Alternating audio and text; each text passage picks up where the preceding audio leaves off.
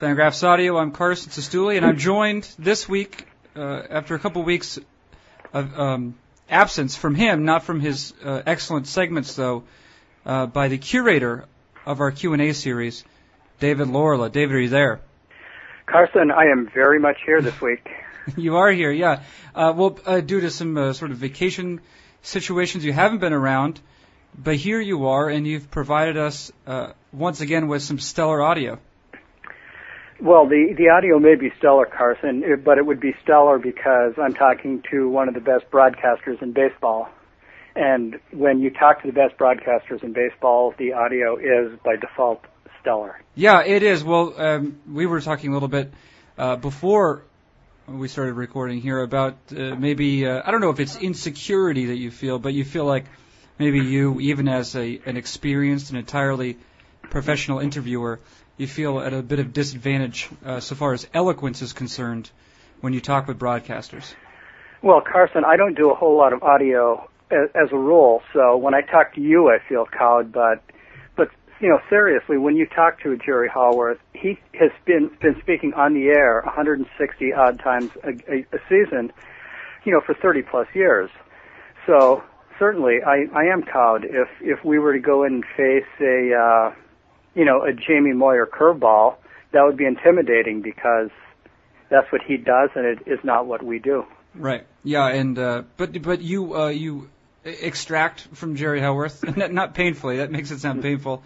You elicit from him, I should say, some I guess interesting memories. He grew up a Giants fan. We'll learn. No, he did, which I thought was worth talking San Francisco Giants a bit. You don't have to automatically talk, you know, Toronto Blue Jays with Jerry, just like you wouldn't have to talk Texas Rangers with Eric Nadel or, you know, Tigers with Dan Dickerson, because, you know, they're all baseball fans. They all know the game very well. So we did start with that, and then we did talk a lot of Blue Jays, and I don't think I can overstate how important Jerry Howarth is to the entire Ontario market, because, I mean, he has been there forever. He broadcast with Tom Cheek, another legend, the late Tom Cheek, for a long time. So much as I grew up in Michigan listening to Ernie Harwell, it's just, for fans in Toronto, baseball was just not baseball without people like Jerry Howarth. Now, here's a question. You ask Jerry Howarth about some players who, I guess, either are not in the Hall of Fame, well, predominantly who are not in the Hall of Fame, but maybe who deserve to be, or whether they deserve to be. Howarth mentions two players that will sort of serve as lightning rods, or maybe anti-lightning rods, as the case may be, for the sabermetric set. And, of course, that's former starting pitcher Jack Morse on the one hand, and then I think he also maybe advocates on behalf of Joe Carter, specifically citing Carter's ability, you know, as a home run and RBI man. I'm curious for you, as someone who's, you know, you enter these at some level as a sabermetric-minded interviewer, but of course you're also looking to get, you know, to develop a narrative even in a short amount of time. I'm curious for you how you feel about that, how you feel a broadcaster feeling like that. Well, I believe that Jerry Howarth actually did not say that Carter should be in the Hall of Fame. He mentioned him as being perhaps the most underappreciated Blue Jay, and perhaps he should merit consideration for the Hall of Fame. He does believe Morris should be in. I do not. I also did not believe that Jim Rice, who was one of my favorite players growing up, should be in. But I don't mind this. I don't mind that a broadcaster has those opinions, or that he is not especially new age sabermetrically savvy.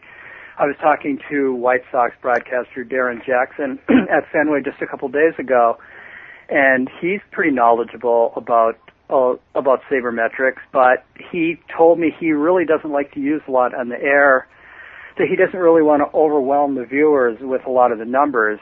He said that on TV, where you can show graphics, maybe that's a little bit easier, but I really do buy his logic there. You know, Jerry Howarth has always talked about his job being to take a blank canvas every day and paint the picture of what's going on the baseball field. And I think ultimately for the listener, that is more important than getting a lot of the stats. I think that you can go to Fangraphs for stats. You can go to a lot of places for stats. And I don't really think you do need them in a broadcast as much as some other people may. Now, you talk about sort of painting a picture of what's going on the baseball field.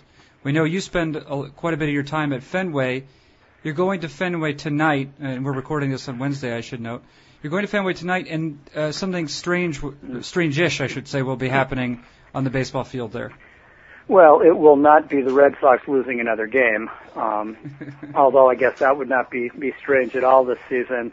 I am going to see the Fenway Sports Group-owned Liverpool soccer team play an exhibition, a friendly, if you may, against AS Roma, and that should be fantastic. It's a great venue, I think, much as there are periodically concerts at Fenway Park. The Rolling Stones or Pink Floyd, I think, played there recently. I saw Paul McCartney there.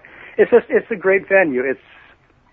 It's a different way to see a big event, so I'm very excited about this. Right, and I believe American international midfielder Michael Bradley is now a member of AS Roma.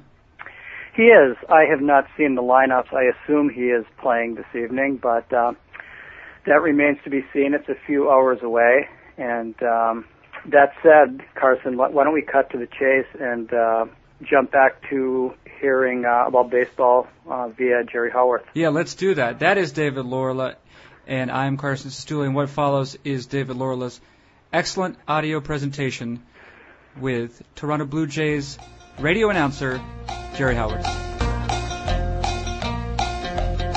My guest is Jerry Howarth, radio play-by-play voice of the Toronto Blue Jays. Jerry, long before you became a broadcaster, you grew up loving baseball and loving the San Francisco Giants.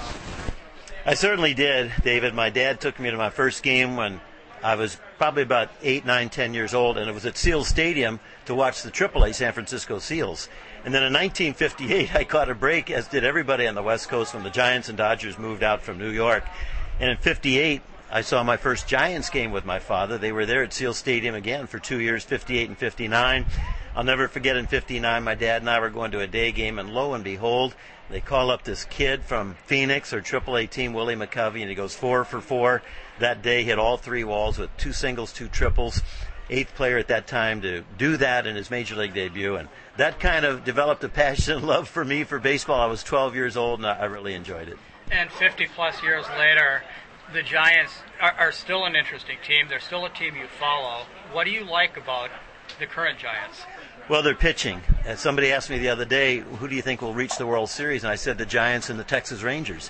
That'd be a great rematch from 2 years ago. But look at Tim Lincecum. He's statistically not had a great year, but look what he's done here recently to help that team. Matt Cain, a perfect game. The Giants' pitching is outstanding, and that's what's going to carry the day in any playoff structure. So I like the Giants. I like what they do. They play before sold-out crowds every day, and that was their first San Francisco World Series championship 2 years ago, and I think they've got a good shot for another one. How important is it for the game of baseball to have players like Tim Lincecum and Pedro Sandoval who bring more than just baseball talent? Well, they're personalities, and they're great for the fans that way, too. And for Sandoval, he's been hurt, but once he gets back in the lineup, you can see his presence felt. But the Giants are just a good organization. They're well-run. They always have been. And I'll tell you, David, when you're playing before 40,000 a night, as they do at AT&T Park, it's much akin to 92-3 when the Blue Jays played before 50,000 every night. That energizes you. That makes you better. Good teams become better. They go to the playoffs. There's some momentum right there. And it's fun to watch. And from Mays and McCovey and Marichal all the way through the current group, wow, it's been great for me as a kid to watch and follow and continue to follow. You had an opportunity as a young man to watch Willie Mays play. As an older gentleman, you had an opportunity to watch Barry Bonds play. He's obviously a pretty controversial figure in baseball. Well, what I have to say about Barry Bonds, and I would say the same thing about Mark McGwire, when you start to hit 70 and 73 home runs, relatively speaking, like McGwire and Bonds, it takes away some of the luster from what they did. I'm not accusing either of them, although McGwire has said he used performance-enhancing drugs. I'm going to assume that Barry did too for what he did and the 762 home runs. So for me, I put them in a different class than players who, in my opinion, did not resort to that, and as a result, Father Time caught up with them in their late 30s. That wasn't the case with Barry Bonds. Once again, I'm talking to Jerry Howarth. Jerry, we're talking on Hall of Fame Induction Day. Ron Santo and Barry Larkin are going in the Hall today. Yeah, very deserved. And for Ron Santo, it's too bad. He should have gone in years ago when he was still alive. But with the diabetes and all he went through, not only as a broadcaster, but at the end not going into the Hall of Fame, it's really a shame. But I'm glad he's in.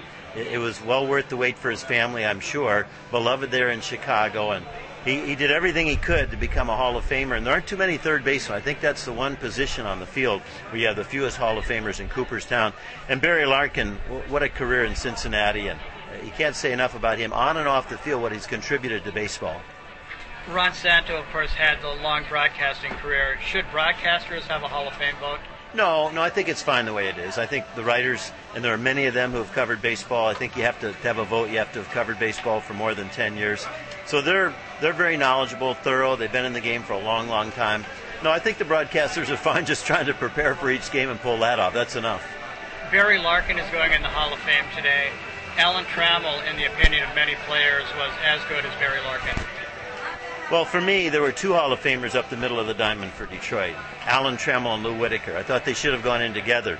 I thought that was a little miscarriage of justice right there. Nothing away from Trammell going in on his own. He's a well-deserved shortstop for sure. But I thought Lou should have gone too. But that's just my own personal opinion. Jack Morris, I believe, is a Hall of Famer. It took Burt Blyleven 15 years. My goodness. So sometimes you do have to question the writers and their voting. But at that particular point, again, I don't have an issue with it because I'm happy just doing my games as a broadcaster. What about Tim Raines? Well, Tim Raines is a Hall of Famer, no question about that. With all he did and his years in Montreal and the player he was, the base stealer, Tim Raines for me is a Hall of Famer. And when you start to look at finally people getting in like Jim Rice and Andre Dawson, Tim Raines is in that category too as someone who finally got in, and hopefully he will someday.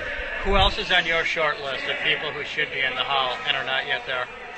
Well, I think right now the short list for me is Jack Morris. I think he's definitely a Hall of Famer. Burt Blyleven was on that list. I'd have to probably look around a little bit more consciously if I had a vote to see who I thought deserved it. But I think Jack Morris is the next one who certainly should go in. Okay, a couple more quick questions for Jerry Howarth as the music gets a little bit too loud here at Fenway Park. Or me. Who are the best Toronto Blue Jays players not in the Hall of Fame? Well, Dave Stieb, let's start right off with that, and Roy Halladay. And I think Roy Halladay will go to the Hall of Fame once he retires and has 5 years with that layway there before you are eligible to go in. So for me, Roy Halladay will become the second Blue Jay ever to go in with Roberto Alomar. But not Hall of Famers, but still very, very, very good. Dave Stieb, a 7-time All-Star. He was really the foundation of that team. I like Joe Carter, too. I thought Joe, not a Hall of Famer, but for 10 years dominated with home runs and RBIs, much like Jack Morris did. Jack probably had a little more distinguished career, a longer career, and in the playoffs, too. But I think Carter would be one of those. John Olerud had a wonderful career, maybe not a Hall of Famer. But I'll tell you another Hall of Famer to me who should be in, no matter how long it takes, is Tony Fernandez. He was tremendous on the field, contributing to the Blue Jays 4 different times, helping them win the '93 World Series. Those are probably the headliners that kind of come to mind for me in the long run. Jose Bautista will probably never go in the Hall of Fame, but just how good of a player is he as we speak? Well, for me, since he arrived on the scene, and when he did arrive on the scene, I thought the best leader in the Blue Jays clubhouse was Dave Winfield. He was only a Blue Jay for 1 year. That was in 1992, helped them win their first World Series. But now it's very clear the best leader of all time in franchise history is Jose, on and off the field. Leadership, discipline, preparedness, let alone what he can do on the field with his bat and in the field. I think a Gold Glove is long overdue for him. 2 years in a row he's led the major leagues in home runs, and this year probably would have and still might, even though he's serving time on the disabled list as we do this interview. He's just been fantastic. I can't say enough about him for the man he is, let alone the player. When you look back at your childhood heroes on the San Francisco Giants, do any of them remind you of Bautista, or does Bautista remind you of any of them? You know, I'd have to say in the long run, that's a very good question. Roberto Clemente. When I used to go to Giants games and watch Pittsburgh, because my dad grew up in Pittsburgh, and I used to go to games with my dad and his father, my grandfather, we'd watch Clemente. Jose has the defensive skills of Roberto, arm strength, accuracy, low throws that always hit cutoff men and throw people out at second, third, and home.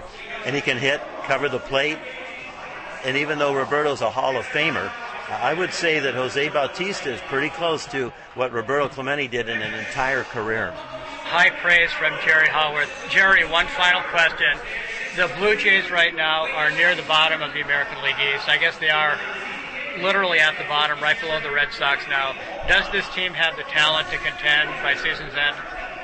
Not this year because of the injuries. This would have been a team that was prepared to win 85 to 90 games, but in 4 days they lost 3 starters. Brandon Morrow is still not back. Kyle Drabick undergoing a second Tommy John surgery, and young 21-year-old Drew Hutchison, who's not going to pitch the rest of the year. 2 weeks into the season, they lost their closer when they traded for Sergio Santos with the White Sox, who last year was 30 of 36 saving games, 92 strikeouts, 60 innings. No, you can't win and go to the playoffs with those kind of injuries. Bautista injured, that's not nearly as significant as those pitchers. And Jerry Howarth, as always, it's great to sit down and talk baseball with you. All right, thank you, David. Enjoyed it too.